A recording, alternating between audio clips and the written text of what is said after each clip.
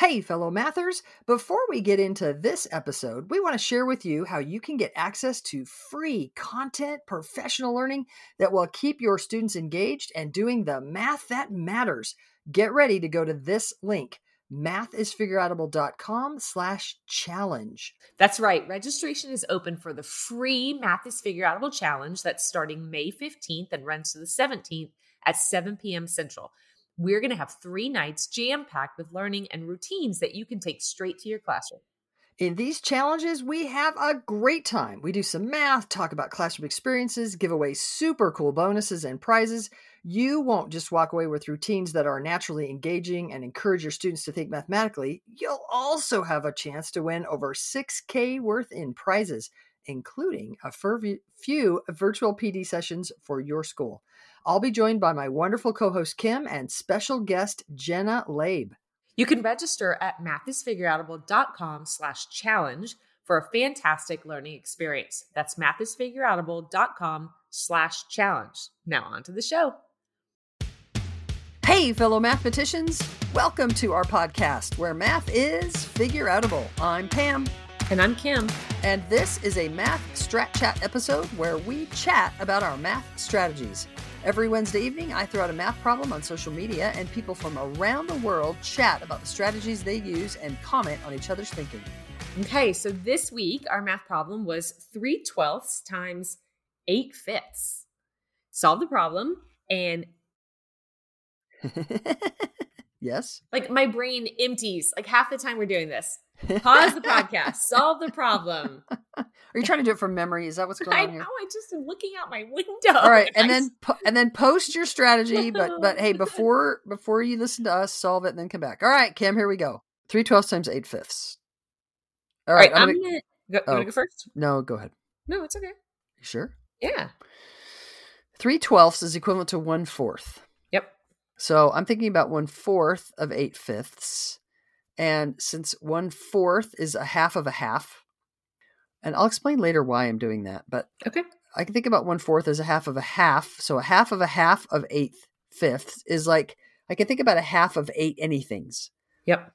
So I'm thinking about 8/5, but I just think about 8 anythings, and a half of 8 anythings is 4 of those things. Mm-hmm. And so that's a half of 8/5 is 4/5.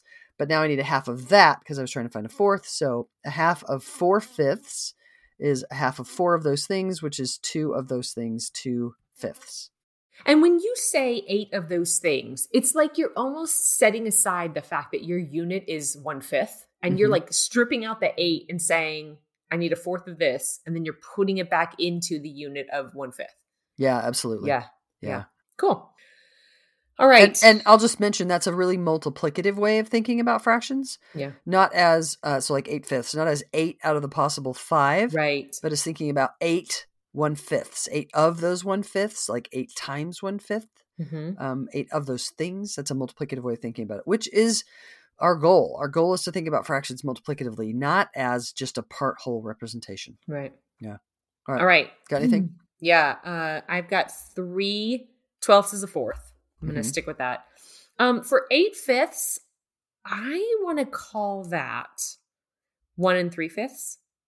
Okay. Because I know 1 3/5 is 1.6 or 1 6/10. So I'm going to say my problem, I've transformed a little bit into 1/4 of 1.6, which is just 0.4. 40 cents. So I'm curious, when I wrote down the 1.6 and then I wrote down the 1/4, then I smiled because I know a fourth of 16 is 4. And then did you think that, or did you actually think about a 4.6? I thought like 1.6, like $1.60. So 1/4 of $1.60 is 40 cents. 40 cents. Yeah. And then your 0.4 is equivalent to my 2/5. Yeah. Nice. Hey, I didn't want to forget to talk about why I did 1/4 as a half and a half. Oh yeah. So I could have thought about 1/4 of 8, and a fourth of 8 is 2. Yeah. And I've just gone straight to the 2/5.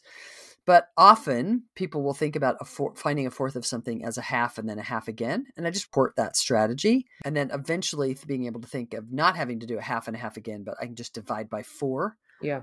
Anyway, so it's I love it. All right, everyone. We love fractions. We do love fractions. We can't wait to see what you do with these fractions. Share your strategy with us and the world by taking a picture of your thinking. And then when you're posting it, comment what other people did. Absolutely. That helps us spread the word and spread the Math is Forgettable movement. And so use the hashtag MathStratChat and tag me. And then check out the next problem that we'll post Wednesday evenings around 7 p.m. Central Time. And then come back here to hear how we're thinking about the problem. Y'all, thank you for joining us as part of the Math is Forgettable movement. Let's keep spreading the word that math is figure-outable.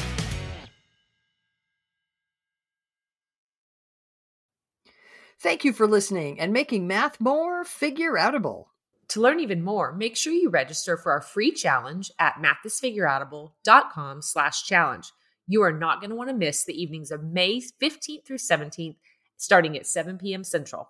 Math teaching, go register now. That's mathisfigureoutable.com/challenge. Join us to make math more and more figure-outable. And if you can't join live, register and we'll send you access to the recordings. We'll see you there.